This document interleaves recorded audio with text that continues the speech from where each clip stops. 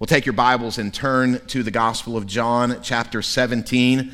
I'm going to preach a message this morning I've entitled, All About His Glory. And if you've been around here any length of time at all, you've probably heard me make that statement. I'll usually make it like this: God is all about, let's try that one more time, God is all about, and that's exactly the theme of the passage we're going to study today. And it's not just that God the Father is all about his glory, but what we'll see in John chapter 17 is that the Lord Jesus Christ, the Son of God, too, is all about his glory. John 17, this section we're beginning today, is often referred to as the high priestly prayer. We sometimes refer to the Lord's Prayer as that prayer where Jesus taught his disciples how to pray, Our Father who art in heaven, and so on. But that's really best known as the disciples' model prayer. This is the Lord's Prayer because this is the prayer that Jesus the Son offers and provides to the Father. It's been called sometimes the Holy of Holies of sacred Scripture. Reason being, we are given, through the inspired pen of the Apostle John, entrance into this intimate communion with God the Father, God the Son, and God the Holy Spirit. Philip Melanchthon, who was the theologian of the Reformation that served with Martin Luther in Germany, he's really the towering intellect of the Reformation. He had this to say about John chapter 17, this high priestly prayer. He says, "There is no voice which has ever been heard, either in heaven or in earth, more exalted, more holy, more fruitful, more sublime than the prayer offered up by the Son of God himself." We cannot, in our lifetime, mine the depths of truths that are contained in these 26 verses in Jesus' high priestly prayer. This chapter has been the source of massive volumes of works by theologians and scholars alike. Oliver Cromwell, who was the chaplain in the Church of England, Thomas Manton, the theologian, he preached 45 sermons on John 17. By comparison, I've only got 3 mapped out for us, okay? Now, within the context of John's gospel, this prayer of Jesus that is recorded here in chapter 17, it comes at the conclusion of what's known as the Upper Room Discourse. This began at the end of chapter 13, and we've been studying it for weeks, months now. Chapters 13, 14, 15, 16. That's the preaching, that's the teaching of Jesus, the final words, the didactic he gave his disciples before the cross. And then he concludes that sermon, if you will, with this prayer. And we're kind of familiar with that, right? Whenever I conclude a sermon, what do? I pray. And that kind of gives you a clue, okay, the service is almost over, it's about time to go home, right?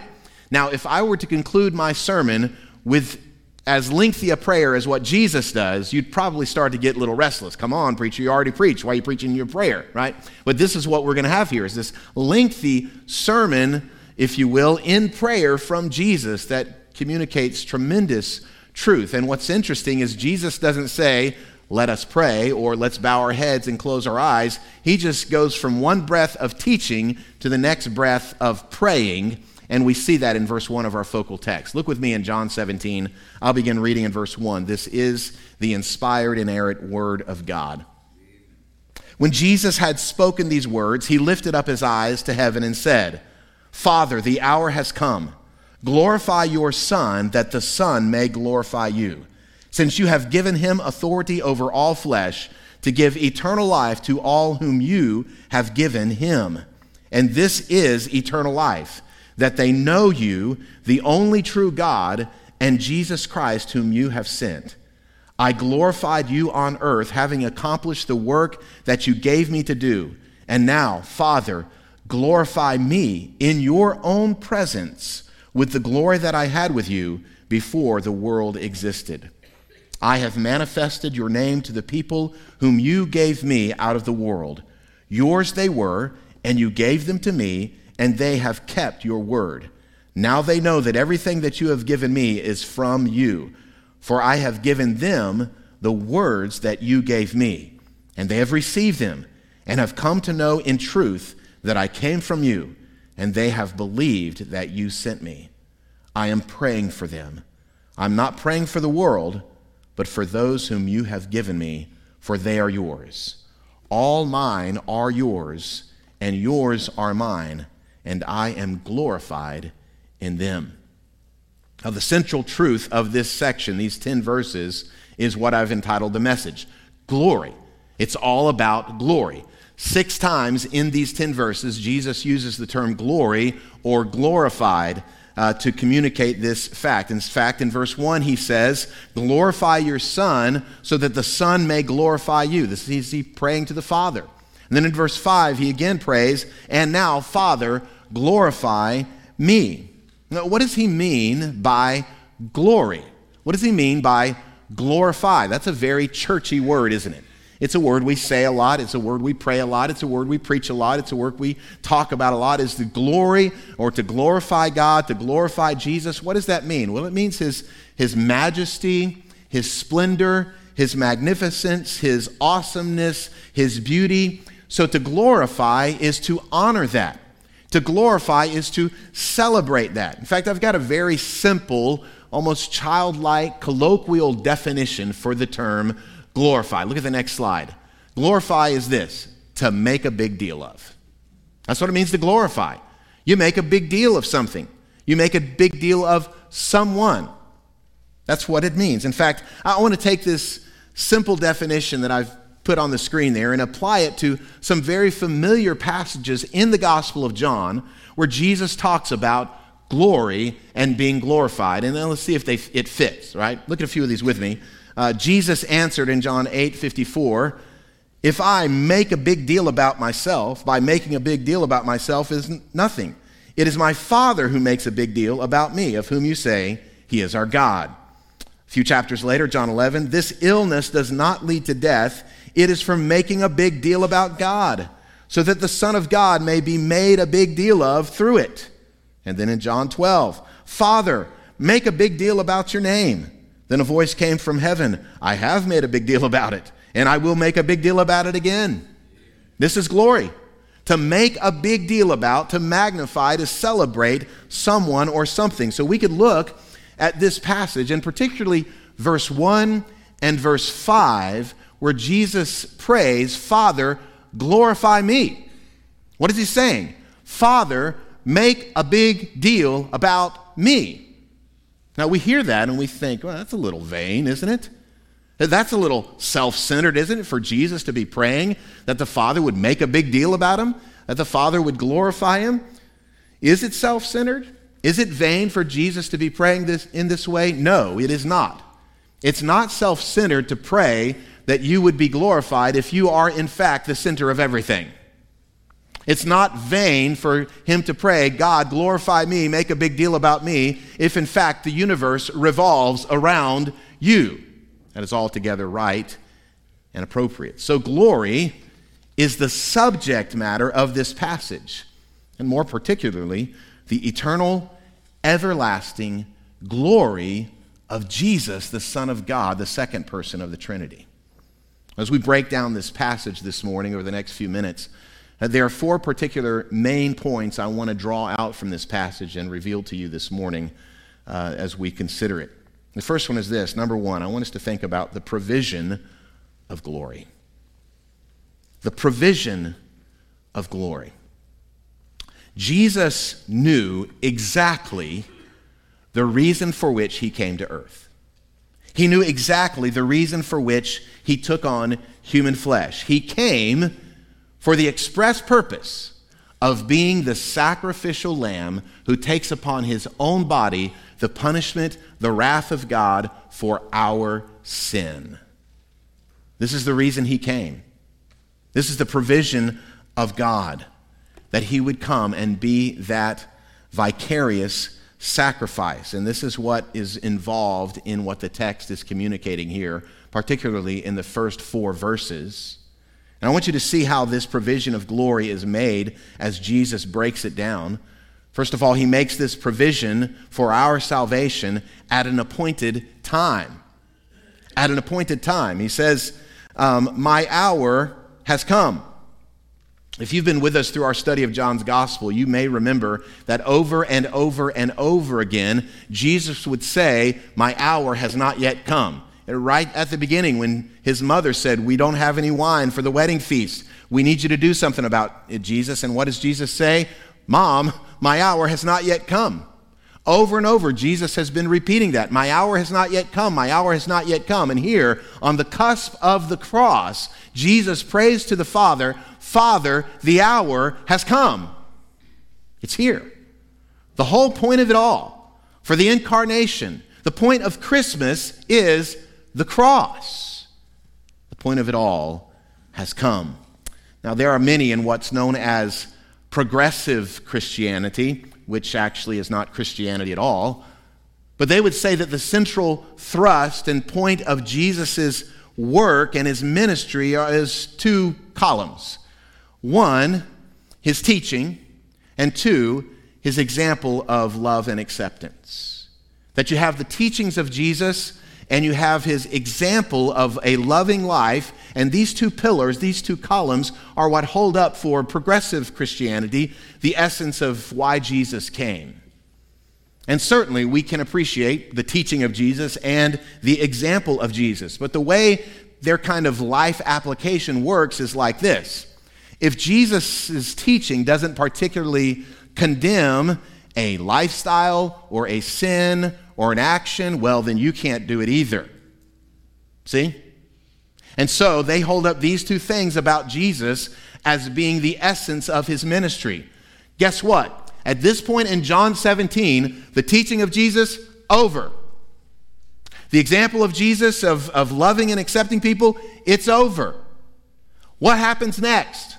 The arrest, the trial, the beating, the crucifixion, and Jesus says, "Now is my hour come."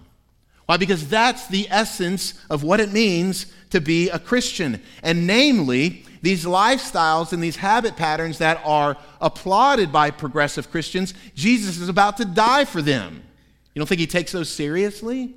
He will die for those sins and make atonement for those sins. This is the main act.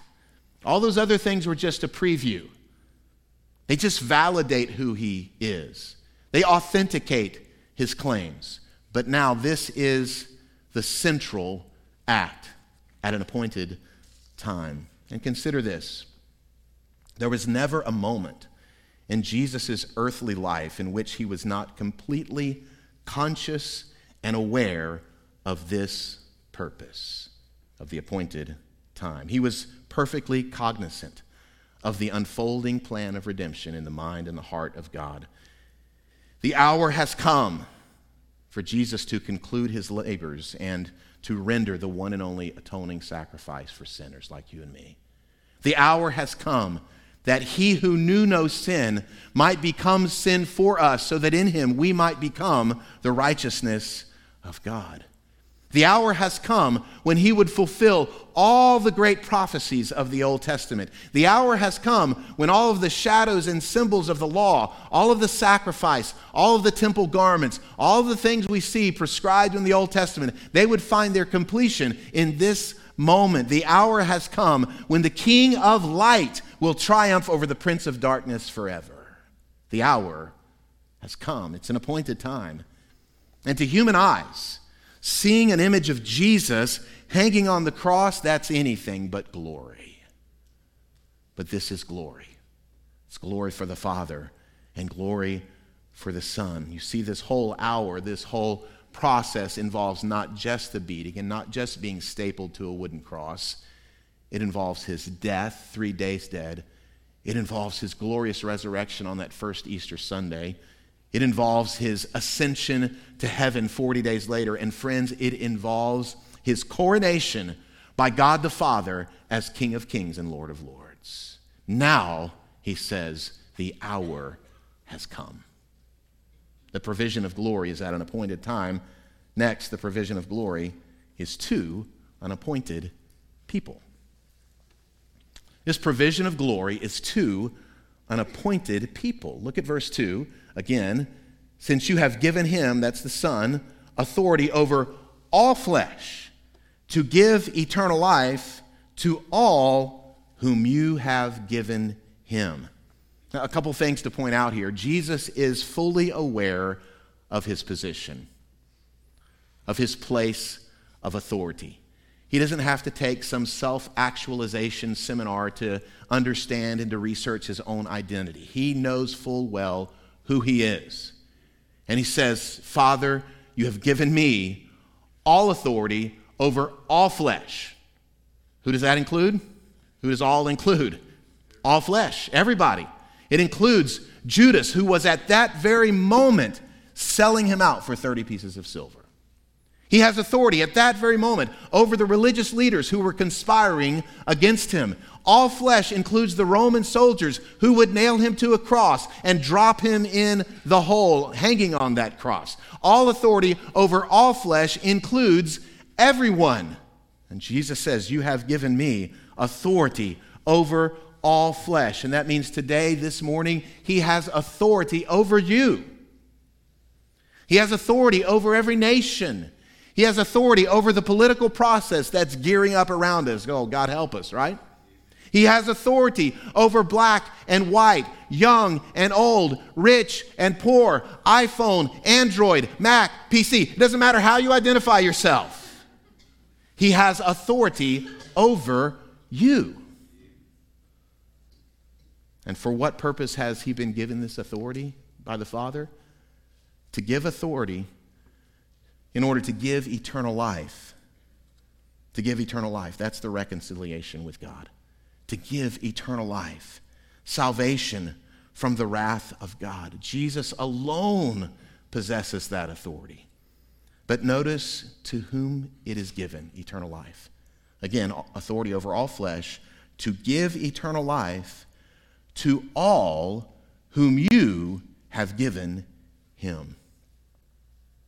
Jesus is praying to God the Father, and Jesus says to God the Father, Father, you have given me a gift. You have given me an appointed people to whom I will give eternal life. Let me say that again. Jesus is praying to the Father, and he's saying, Father, you have given a gift to me, a gift of an appointed people to whom I will give eternal life. This is a powerful concept that we cannot fully grasp or understand with our finite minds. But Jesus introduced this concept to his disciples all the way back in John chapter 6. There are 7 I am statements in the Gospel of John. The first one is when Jesus said, I am the bread of life. Let's review what he said there in John chapter 6. Jesus said to them, I am the bread of life. Whoever, who is it? Whoever comes to me shall not hunger, and whoever believes in me shall never thirst. But I said to you that you have seen me and yet do not believe. All, A-L-L, that the Father gives me will, W-I-L-L, come to me. Who will come to Jesus? Every single individual the Father has given to him. Again, there's an appointed people whom the Father has given to the Son, and all of them will come to the Son, and all are appointed by the Father, every single one. And he continues, and whoever comes to me, I will never cast out. Look at verse 38. For I have come down from heaven, not to do my own will, but the will of him who sent me, and this is the will of him whom sent me, that I should lose nothing of all that he has given me, but raise it up on the last day. So this begs a question. Who are the appointed people? Who are the ones to whom God has given to the Son? Who are the ones to whom the Son will give eternal life? Look at verse 40. For this is the will of my Father. Watch it. That everyone who looks on the Son and believes in him should have eternal life, and I will raise him up on the last day. You may ask the question, how do I know if I'm one of the chosen of God? How do I know if I'm one of the appointed that God has given to the Son? Here's the question. Do you believe in Jesus? If you believe in Jesus, you're one of the appointed. If you trust in Christ and his work of atonement for you, you're one of the appointed people that God the Father has given to God the Son. Who is this love gift that God has given to his Son? The church. the church. Have you ever thought of the fact that the Bible begins and ends with a wedding? The Bible begins with a wedding by God giving a love gift to Adam of a bride. Her name, Eve. He brings Eve to the man, and Adam says, "Whoa, man." Right? The Bible begins with a wedding, and the Bible concludes with a wedding. God the Father gives a bride to God the Son, the second Adam. And who is the bride? The bride is the church through the nations and through the ages. The bride is the one that is made up of all those who trust in Christ. If you are a believer this morning, you are a member of the bride of Christ. And the history concludes with a wedding of the Father saying, "Here's my gift to you," the gift of a bride. And Jesus says, "The Father has given me this gift." And the Son says to the Father, "I will not lose one of all that you've given to me, but I will give them eternal life." Do you know what that is? Glory. It's glory that Jesus promises through his provision he will give eternal life. When? At an appointed time. To whom? An appointed people. Thirdly, for an appointed relationship. For an appointed relationship. What is the essence of eternal life? The eternal life that Jesus is praying about here. Look at verse 3 again.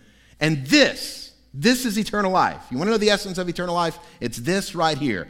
That they know you, the only true God, and Jesus Christ, whom you have sent. I want you to circle that word, know.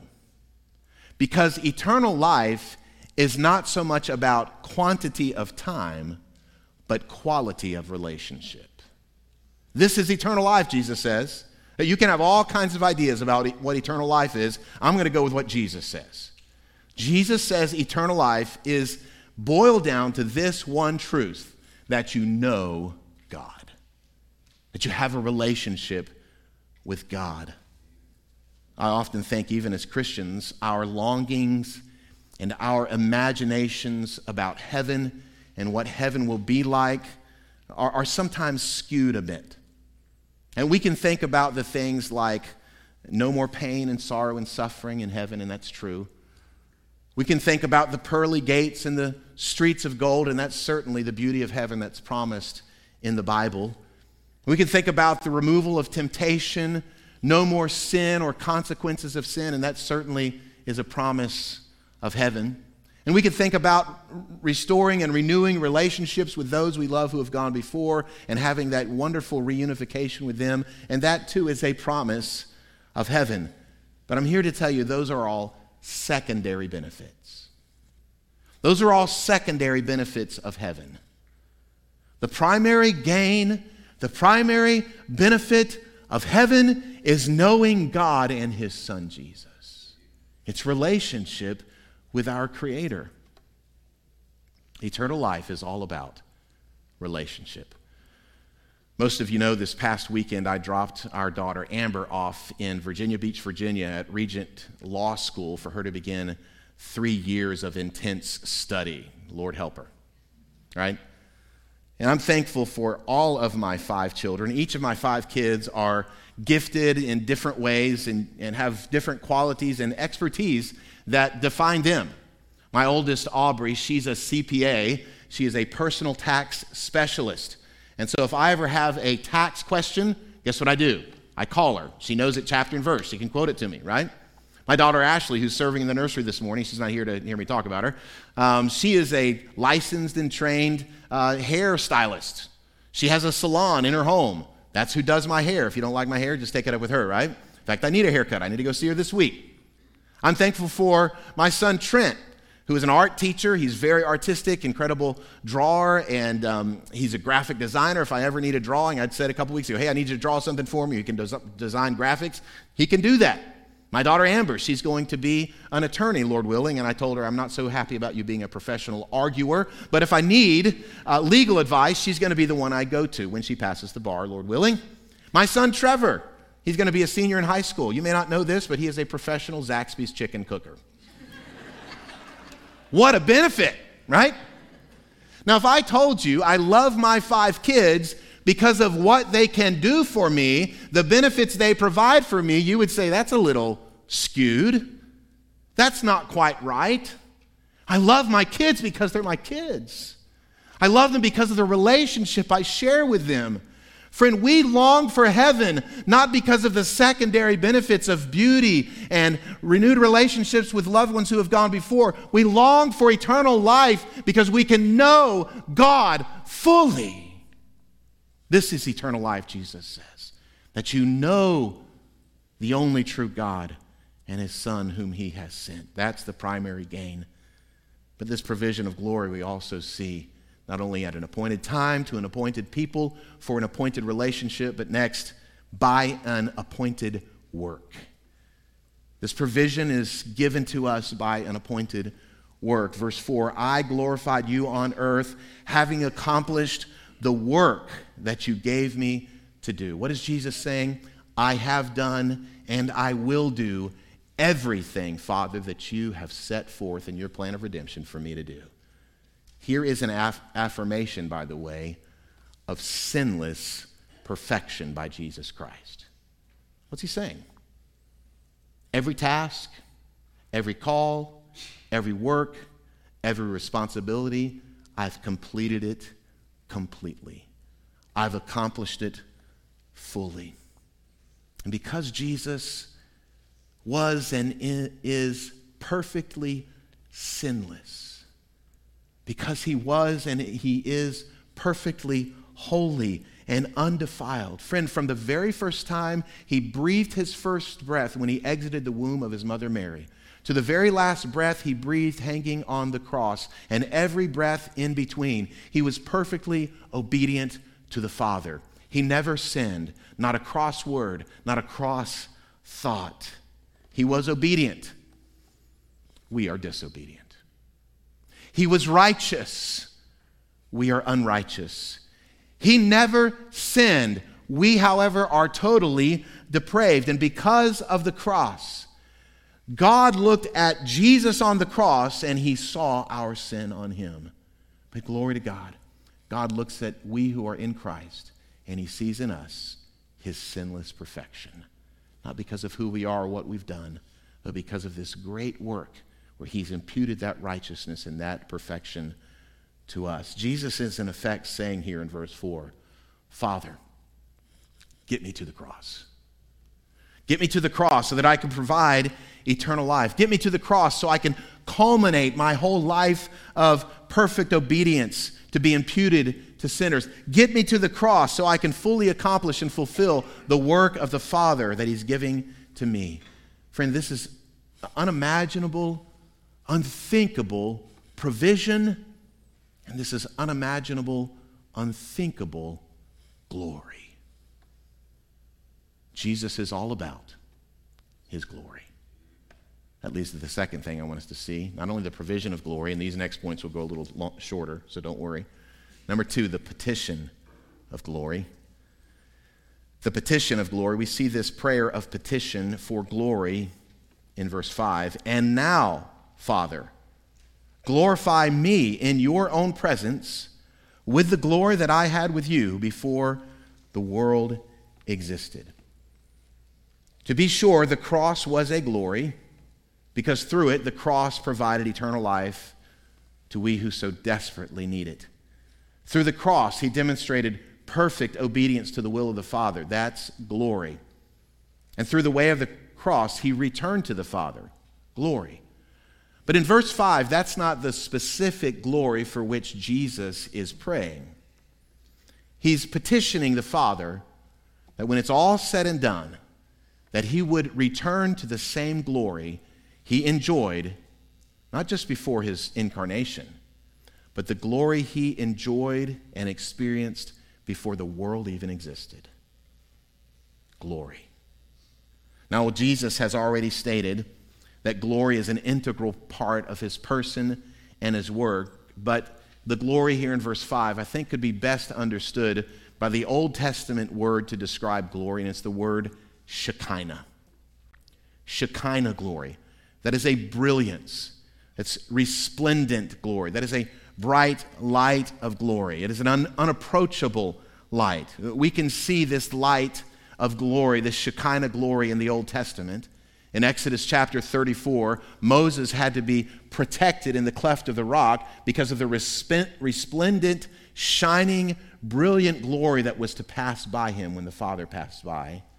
We see whenever they built the tabernacle in the wilderness wanderings that the glory of God rested upon that tabernacle. And then when Solomon built the permanent temple structure, at its dedication, the glory, the resplendent magnificence of God descended so much so that the priests could not stand in the glory to perform their ministerial acts. And even this glory leaked out from Jesus on the Mount of Transfiguration, and those 3 trembling disciples saw it. We can consider the glory of God or the glory of Jesus really in 2 ways. His internal glory, which is his character, his nature, and his external glory, which is his resplendence, his brilliance, his brightness that is overwhelming. So here's how theologians describe the incarnation of Christ. He had all of the internal qualities of glory, but he veiled those external qualities. That when he took on human flesh, those external qualities of the brilliance and the Shekinah glory of God were veiled in human flesh. Because if he had not veiled them, no one would be able to approach him. He would be unapproachable. And Jesus is saying, I've perfectly displayed the internal qualities of deity throughout my humanity. Father, bring back the external glory I shared with you from before all time began. Glory. Glory.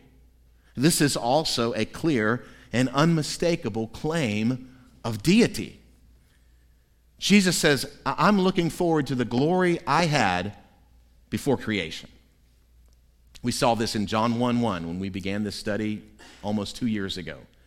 In the beginning was the Word, that's Jesus. And the Word was with God, and the Word what? Was God. He has always existed, contrary to what the cults say. He is God. From before anything was anything, Jesus existed in glory with the Father. Now, this concept would have been a monumental truth for the ears of these Jewish disciples, the 11 that he's talking to. This would have been a total paradigm shift in their thinking and in their theology. And here's why. They would have been very familiar with what Isaiah said, what the Lord said through Isaiah in Isaiah 42, verse 8. He says this, I am the Lord. That is my name. My glory I give to no other. But here in John 17, Jesus says, Father, I petition you for the same glory I had before the world began. What is Jesus saying? I am God. I'm God. That's the pronouncement. This is the glory that the first Christian martyr, Stephen, got a glimpse of. As he's on trial before the Jewish high court, the Sanhedrin, and he's giving his testimony of the work of Christ. He's just a deacon in the church in Jerusalem. But God gives Stephen, there on trial for his life, in that moment, a supernatural vision of the glory of Christ in heaven.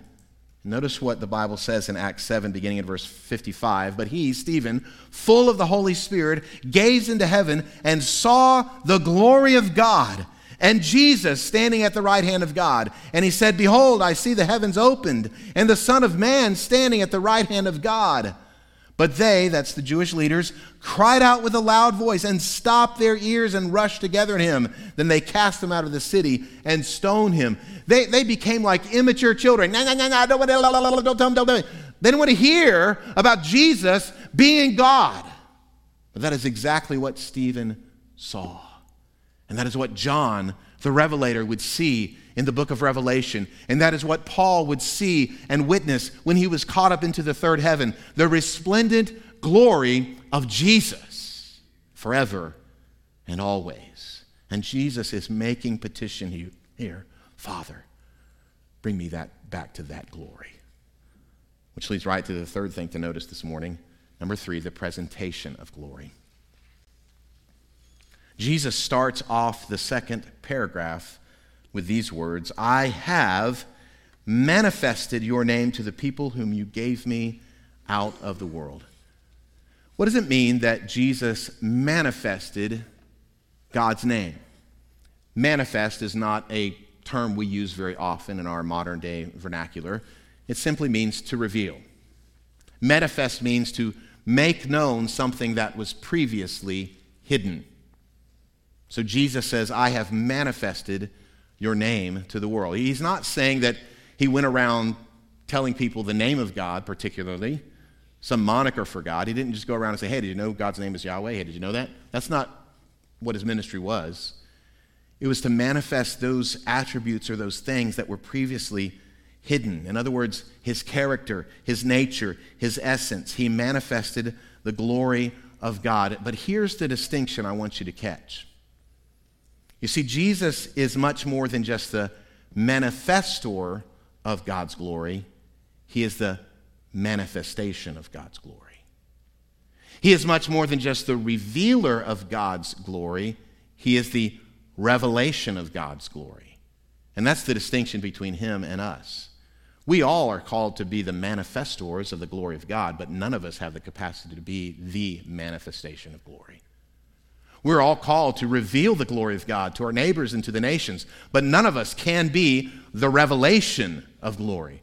Jesus alone. And I want you to remember where this prayer occurred. Again, it occurred at the end of Jesus' long teaching from chapter 13, 14, 15, and 16.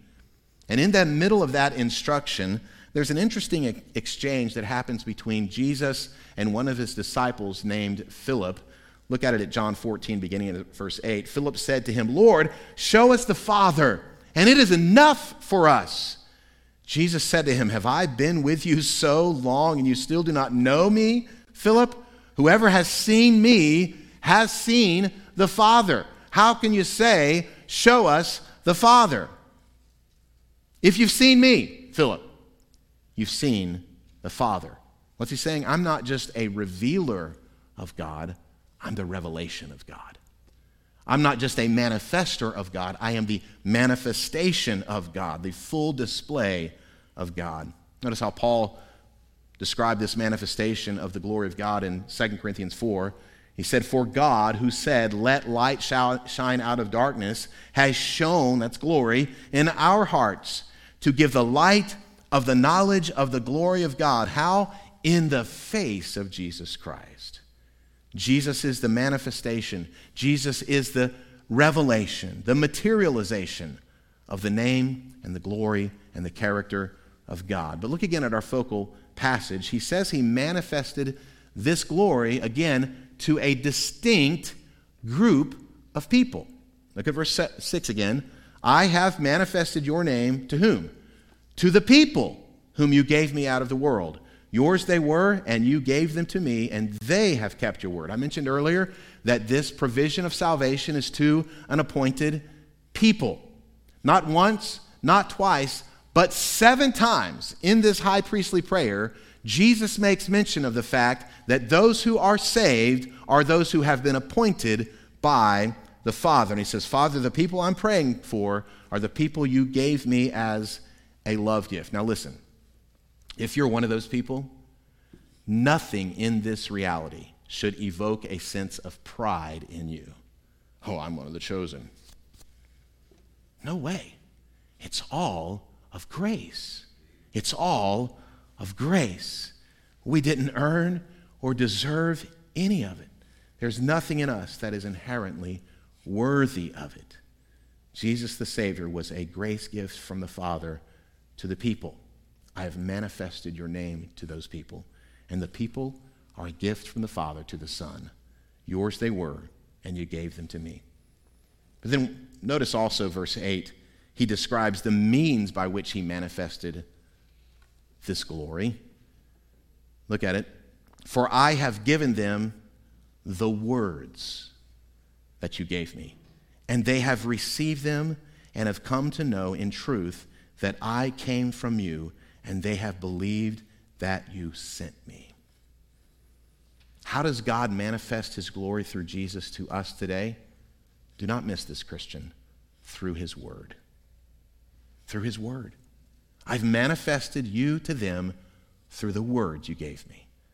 So believer, if you only hear the word for 30 minutes on Sunday morning, little glory.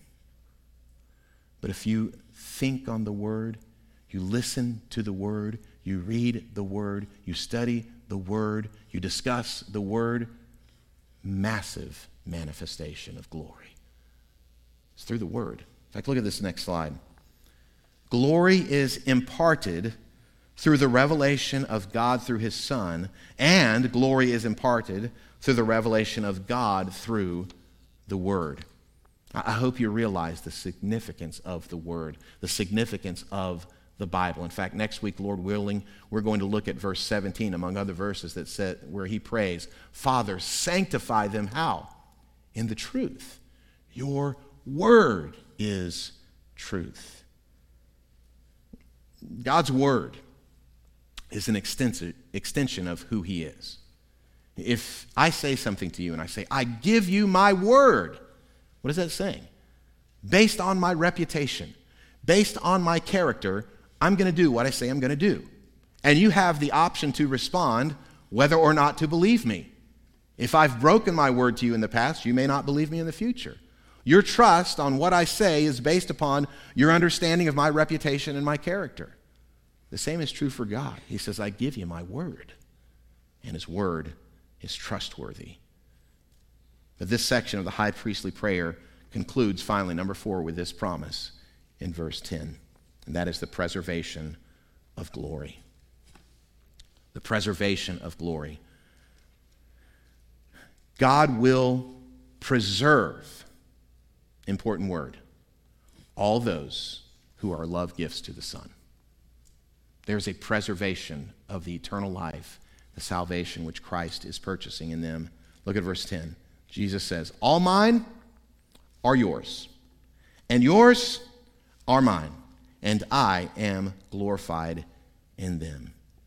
Now, Jesus returns to this idea I told you is mentioned 7 times in this prayer, that Jesus stakes a claim upon all those who are given to him from the Father. All mine are yours, and yours are mine. This is similar to what Jesus said earlier in the Gospel of John, when Jesus said, no one can pluck them out of my hand. And he says, the Father, who's greater than all, no one can pluck them out of the Father's hand.